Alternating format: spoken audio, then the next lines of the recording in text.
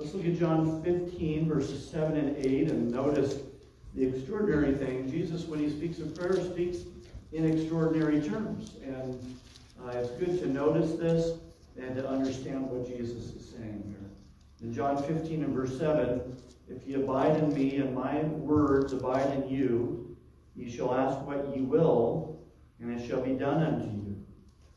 Herein is my Father glorified, that ye bear much fruit. So shall you be my disciples. Let's pray. Lord, I pray that you would challenge us for prayer, that you would give us a fresh vision for it, and that we would recognize the way we especially are invited to participate with you in your work by means of prayer, that you desire us to be fruitful in prayer as well. And I pray that all of us, Lord, would commit to a vibrant prayer life, that we would be faithful to it and persistent in it, that we would plead with you, that there would be passion, that we would not pray cold, indifferent prayers, that there would be a true pouring our hearts out to you, relying on you, and looking to you for answers. And I pray that this week, in addition to lifting up the work of the church over this next year and entrusting it to you, I pray that also there would be a stirring in us to more earnest prayer.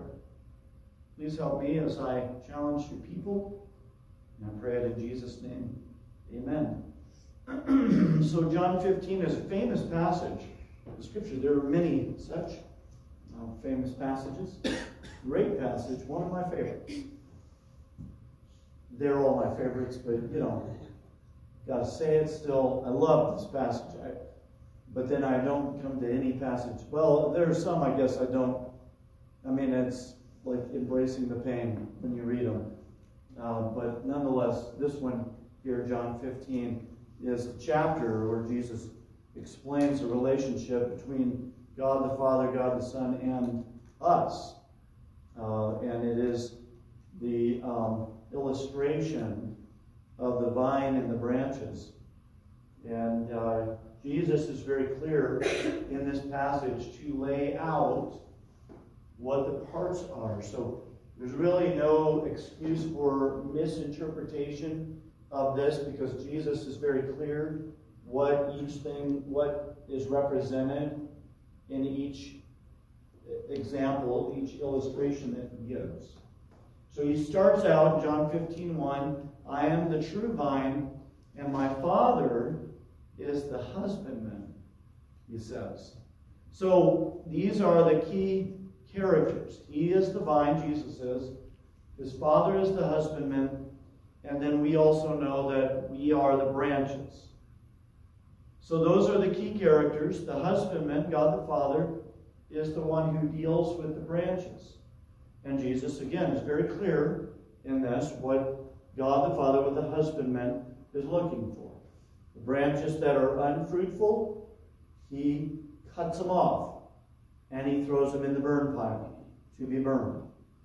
The branches that are fruitful, he purges them so that they'll be more fruitful. So this is God the Father tending to the vine, tending to the branches, tending to this plant that God has designed to be a fruit-bearing plant. No fruitless branches are tolerated on that plant, on that grapevine. No fruitless branches. When God encounters a fruitless branch, he, as the husbandman, chops it off and drags it off to be burned. When he encounters a fruitful branch, that's the other thing, is that no branch goes untouched. God is always tending to the branches. And so he is, the word that we use is prune, but the word that Jesus uses is purge. And it's interesting that between I think it's verse 2 and verse 3, he uses the same word, but it's translated two different ways.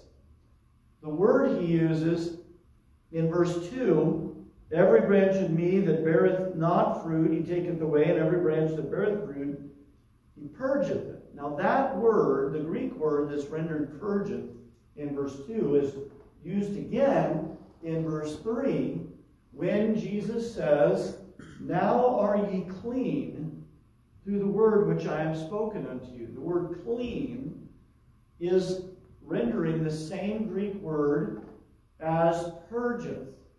So what he is saying is that by the application of the Word of God, the Word of Christ, and Jesus said, now are ye clean, now ye are clean through the word which I have spoken unto you. So the words of Jesus are used to cleanse us, or in terms that are relevant to a vine, to purge us, or prune us. So God is working on you through the Word to cleanse you, to clip you, to cut you back. That's what He's doing. It reminds me of what Isaiah said about the Holy Spirit. The grass withereth, the flower fadeth, because the Spirit of the Lord bloweth upon it. This is the forgotten work of the Holy Spirit to wither the flesh. But it's an important work. And that is what Jesus is saying as well. That the husbandman is tending to you as a branch in order to make you more fruitful. So all the chopping, all the pruning, all the purging is a cleansing work. Jesus is clearly connecting those two to each other in order to make you more fruitful. This is a glorious thing. God's constant attention to you to make sure that you will bear fruit for Him.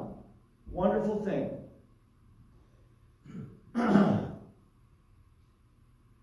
As the branch, Jesus commands us then to abide in Him and He in us. It's interesting that Jesus commands this. It's not like, a branch is going to climb up on the vine and attach itself. It seems like when it comes to that we are passive beneficiaries of God's redeeming work. God is the one who causes the branch to abide in the vine. We are drawn into Christ by the power of God and the grace of the gospel. But we are also commanded to abide in Christ. And that means that we're not merely passive recipients. We are also active in abiding in Christ. And that activity, that command to abide in Christ, means that we must maintain our vital union to the Lord Jesus Christ that will make us fruitful. So we are to care for and be attentive to our abiding relationship with Christ. We are not to sit back and just say, Christ, whatever you're going to do in me, you go ahead and do in me. We're not to be, in other words, treated as fatalists, treat ourselves as if we were helpless, totally helpless, because we are not. We are commanded, and what God has commanded us to do, we are able to do. We are commanded to abide in Christ. And so we are to be attentive to our relationship with Him. We are to be sure that we have an abiding, lively, life-giving, fruit-bearing relationship with Jesus Christ. We must not take our connection to Christ for granted. And this is something that I see it and hear it constantly among churches, especially churches that preach an easy believism, quick prayerism type of conversion experience where you just pray the prayer and it's all done. And then, the discipleship maybe will follow, maybe won't. It's not really necessary. All that's necessary is that you believe, and apparently in the minds of some, it's necessary only that you believe, maybe just for a fleeting moment, that Jesus Christ died and was buried and rose again for you. And there, you have that fleeting thought that, yeah, I think he did that. And boom, it's done. Taken care of. You're all right. But that, I think, is less common than the notion that many have that you can be a Christian but never show any evidence of it whatsoever in your life. Never follow Christ. Never take up his cross to follow him. Never give your life up for him. Never whatsoever. That there doesn't have to be any evidence of fruit. Now that contradicts what God clearly says in John 15, because he says in his word, Jesus taught us that every branch in me that beareth not fruit, he taketh away. And then later on, he said that it's dragged off to the burn pile. That is what is done with it. But also, I think of this abiding relationship, this fruit-bearing relationship that so many are careless of.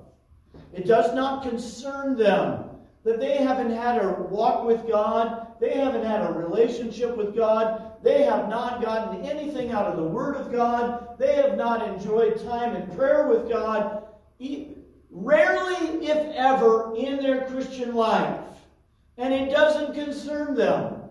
And apparently, passages that teach us to work out your own salvation with fear and trembling, and to make your calling and election sure, have never troubled their minds. Because, and this is what they'll say, I asked Jesus to save me.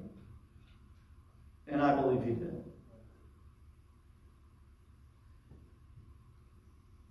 Now, if that is the sum of the Christian life, then why bother? I've asked this question many times. If that's it, then live it up. If you want to stay home and watch football, do that. If you want to live in open sin, go ahead. There's nothing to prevent you from it. And please don't tell me, well, you won't want to do that. There are a lot of people who want to do that, who have professed faith in Jesus Christ. In fact, the modern contemporary church is full of people who are living to themselves day in and day out, sometimes even parading it. And again, I say, why not? If profession of faith in Christ is sufficient to ensure you eternal bliss in heaven, and you don't need to worry about your sin in this life, then don't worry about your sin in this life. But of course, that contradicts Scripture. Not just a verse or two. We're not going to proof text that one. But we're going to point to the entirety of the Word of God. And we're going to point to the many, many warnings that God gives us in Scripture very clearly about this kind of cavalier disregard for God. That must not be. It must not be. We must not take our connection to Christ for granted. And we must not be careless of it. Because God is looking for fruit in you. And if he doesn't find it, he will, the Bible says, drag you off to the burn pile. Please don't think that I'm preaching that you would lose your salvation. I'm saying that the branches, and by the way, I say this, that Jesus is using a metaphor here. And an analogy like this doesn't translate in every possible way. So, every branch in me doesn't mean that you would lose your salvation. It's not what it's saying. It's saying that you may be connected but there's no vital union between you and the vine. Because if there's that vital union, then you will be fruitful. Anything can be attached, but not connected in a vital union. And that's what I'm saying. That we need to be diligent, we need to be careful, we need to be sure that there is a vital connection between us and Christ. Now you do not have that vital union, vital connection to Christ if you are careless about it, if you don't care. Now, I'm not saying sometimes careless, but I mean all the time, never careless, never concerned. Never concerned to see fruit produced in your life. I understand that anytime I preach, we have some who are too casual and too careless, and we have others who are so tender that if I preach it too hard, then then those folks will start losing their salvation and needing assurance and so on, and I don't mean to do any of that. I would say, in fact, that your carefulness and your concern for it is evidence that you are connected, vitally connected to the Lord Jesus Christ. Your desire to see fruit, your concern when you don't see it. That would be evidence that you are in that vital union with Christ. Fruitfulness requires more than a mere connection to Christ or His church. In other words, a mere attachment. Fruitfulness requires that vital connection, the connection between the vine and the branch, where the branch is in the vine and the vine in the branch, where you can't really tell where the one ends and the other begins, because the branch is growing out of the vine. And unless we have that, we will be fruitless. Now Jesus explains why we must maintain this vital union. Verse 4, as the branch cannot bear fruit of itself, except it abide in the vine, no more can ye, except ye abide in me. It is impossible for you to be fruitful as a Christian unless you are attached, vitally connected to the Lord Jesus Christ. This reason becomes the blessing in verse 5. I am the vine, Jesus said, ye are the branches.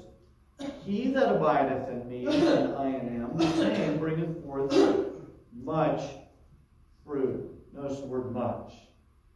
Not a little. Much fruit. But then Jesus follows that up with a reason. For without me, ye can do nothing. So in other words, severed from me, you can do nothing. We can do nothing independently of Christ any more than a severed branch would be able to bear fruit.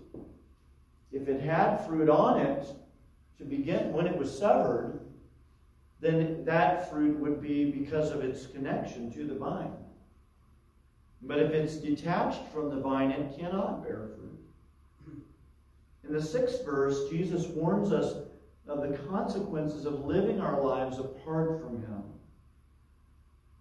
If any man abide not in me, he is cast forth as a branch and is withered, and men gather them and cast them into the fire, and they are burned. You may flatter yourself that the casual connection you have to the church is good enough. But if you go on living your life without regard for God, without concern for Christ, independently of Jesus Christ, you will be fruitless. And the fruitless branch comes to a tragic end. Right? The point of all this is to say that as the vine, Jesus is living through us as much as we are living through Him. That's the point. And the fruitfulness of it is Christ living through you, in you. That's what makes you fruitful. Now, this is a great blessing for us to understand. And all of that provides the context for what Jesus tells us next and what will bring us to the challenge for prayer. If ye abide in me, and my words abide in you, ye shall ask what ye will, and it shall be done unto you. I find myself, honestly, I'm going to be really candid with you. I find myself troubled when I come to verses like that. Because the promise seems like it's too much. It seems like Jesus is promising, over-promising. Yeah. Like that it feels to me so overwhelming that Jesus would tell us that you will ask what you will, and it shall be done. That, it's an embarrassment almost.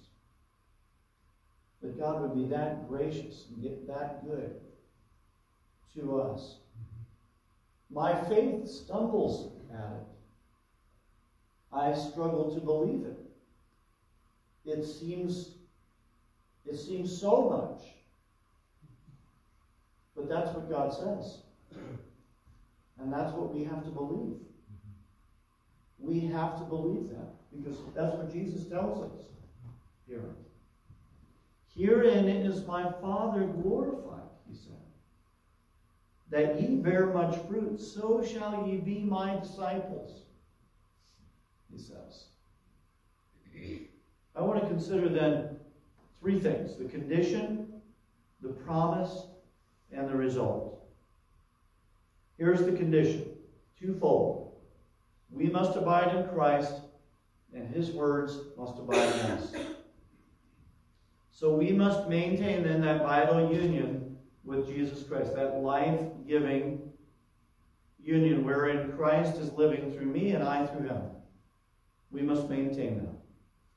We must not be careless of it or allow offenses to pile up between us and God. We must not assume that we have an abiding relationship with God when we neglect that relationship with Christ, our vital union with Christ. We must not assume that. The abiding relationship includes our faithful attendance to God's words, letting his words dwell in us richly. So our fruitfulness is the product of the life of Jesus overflowing in us as Jesus works through us. Really, this is what Jesus promised, and I'm going to come back and show you this.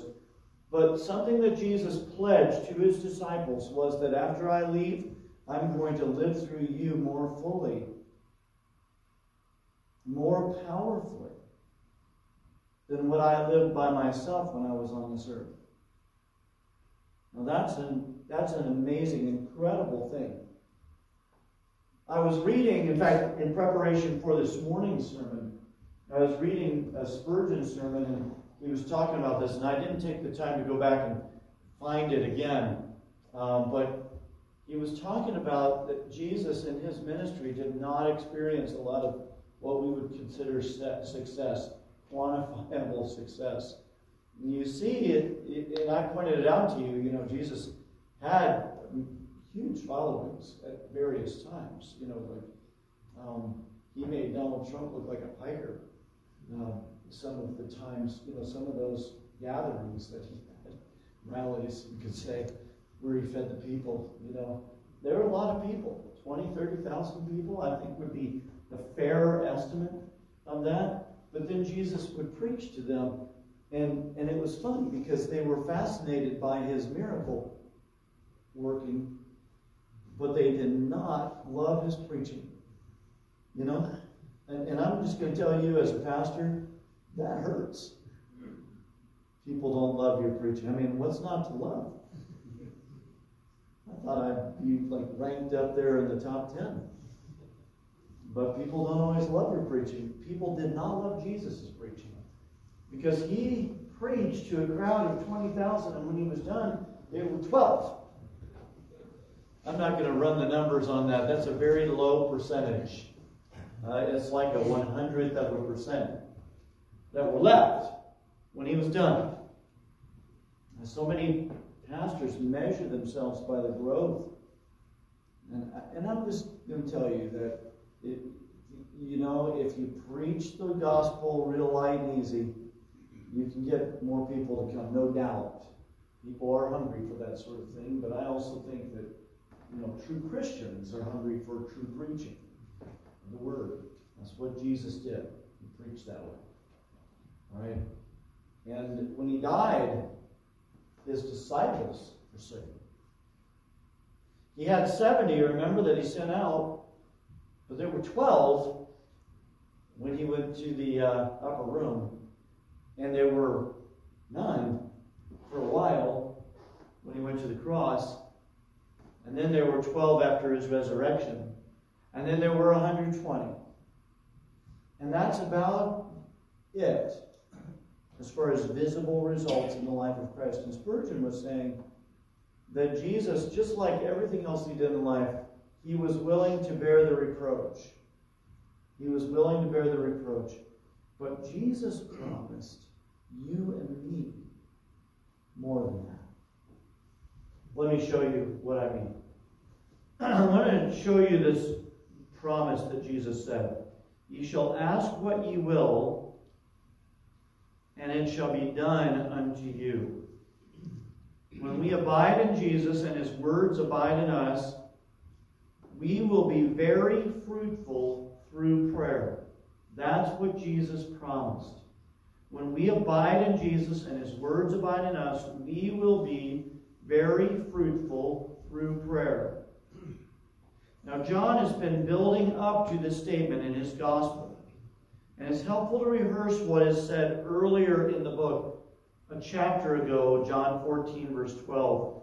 Verily, verily, I say unto you, he that believeth on me, listen to this, the works that I do shall he do also, and greater works than these shall he do, because I go unto my Father. Let me pause right there. Notice that I go unto my Father. Because I go unto my Father. So Jesus promised that we would do greater works than he did because he goes to his Father. Now we know that Jesus attached his resurrection and ascension to heaven to the giving of the Holy Spirit. He said, it's expedient for you that I go away. If I don't go away, then the Spirit won't come. But if I go away, then the Spirit will come. So Jesus clearly is telling you that the presence of the Holy Spirit is more important than his own physical presence in this world for all eternity. Otherwise, Jesus could have just stayed, right? He could have risen again. Imagine. Jesus rose from the dead and then just kept living among men. What do you think would be the result by now? Right? I mean, he could have covered the whole globe. But Jesus said there was a more powerful, more effective way. And that was for him to live through you, through the person of the Holy Spirit. So this is what he is pledging to us. Now listen to John 14, verse 12 again. Verily, verily, I say unto you, he that believeth on me, the works that I do, shall he do also, and greater works than these shall he do, because I go unto my Father. And then listen. And whatsoever ye shall ask in my name, that will I do, that the Father may be glorified in the Son. Again, Jesus makes this kind of promise about prayer. The greater works that we'll do, we will do through prayer. Jesus promised that he would do greater works through us than what he did in this world, and that he would do those greater works in answer to our prayers. That's what he said. Also in John 7, earlier than that, in the last day, that great day of the feast, Jesus stood and cried, saying, If any man thirst, let him come unto me and drink. He that believeth on me, as the Scripture has said, out of his belly shall flow rivers of living water. And of course, John explains that he's saying this about the Holy Spirit. So this is what I'm saying to you. That Jesus intentionally, in his life and ministry, didn't do a lot. And I don't mean that in a blasphemous way, but I mean there were not a lot of visible results. There were not a lot of converts, not a lot of disciples made. Jesus said he was reserving that for when he departed and gave the Holy Spirit, because with the Holy Spirit indwelling you, out of your belly would flow rivers of living water, and he would accomplish greater works through your prayers. That's what he said. Through your prayers, he would accomplish greater works. This is Jesus' plan for advancing his kingdom. That he would display God's glory even more through the prayers of his saints in his absence than what he did in his days on the earth. So then what is the result of this? We abide in Jesus by sitting at his feet, learning from his word, speaking to him in prayer. As we do this, we'll be fruitful, and this fruitfulness brings glory to God. The fruitfulness of our lives, especially the fruitfulness of our prayer lives, displays God's power and glory. That he would work his wonders through such broken vessels as ourselves, and through what seems to be such a weak and feeble means of accomplishing his work. And this is what I mean. And I'm saying this to Christians, that we as Christians often, though we would never say it out loud, we often treat prayer as if it were the weakest thing that we could do. Because when we want to see something done for God, what do we think we need to do? We need to get out and work. We need to plan a revival. We need to have a big day. We need to put a big program together. That's what we think.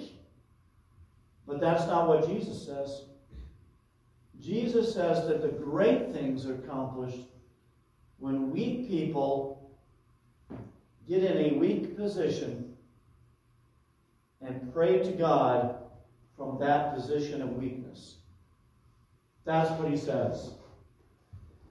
And he promised that through our prayers specifically, as we maintain our relationship with himself through the word, he promised he would make us fruitful. Notice in verse 7, if ye abide in me and my words abide in you, ye shall ask what ye will, and it shall be done unto you. God will display his glory in my life by making me fruitful as a Christian in answer to my prayers as I abide in Christ and his word abides in me. Specifically, God will work through my prayers to bring souls to the Savior.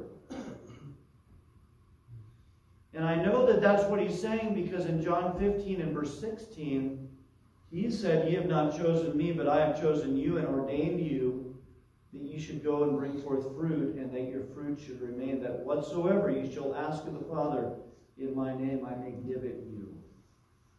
I'm amazed at how simple this all is. I maintain my union with Christ by dwelling in his word, reading his word, meditating on it, dealing with sin in my life, and by praying. Praying specifically that his work would be accomplished in my life, that he would work in me so that he might work through me. And Jesus, in answer to my prayers, makes me fruitful. And then I'm able to pray and see God work in other lives as well.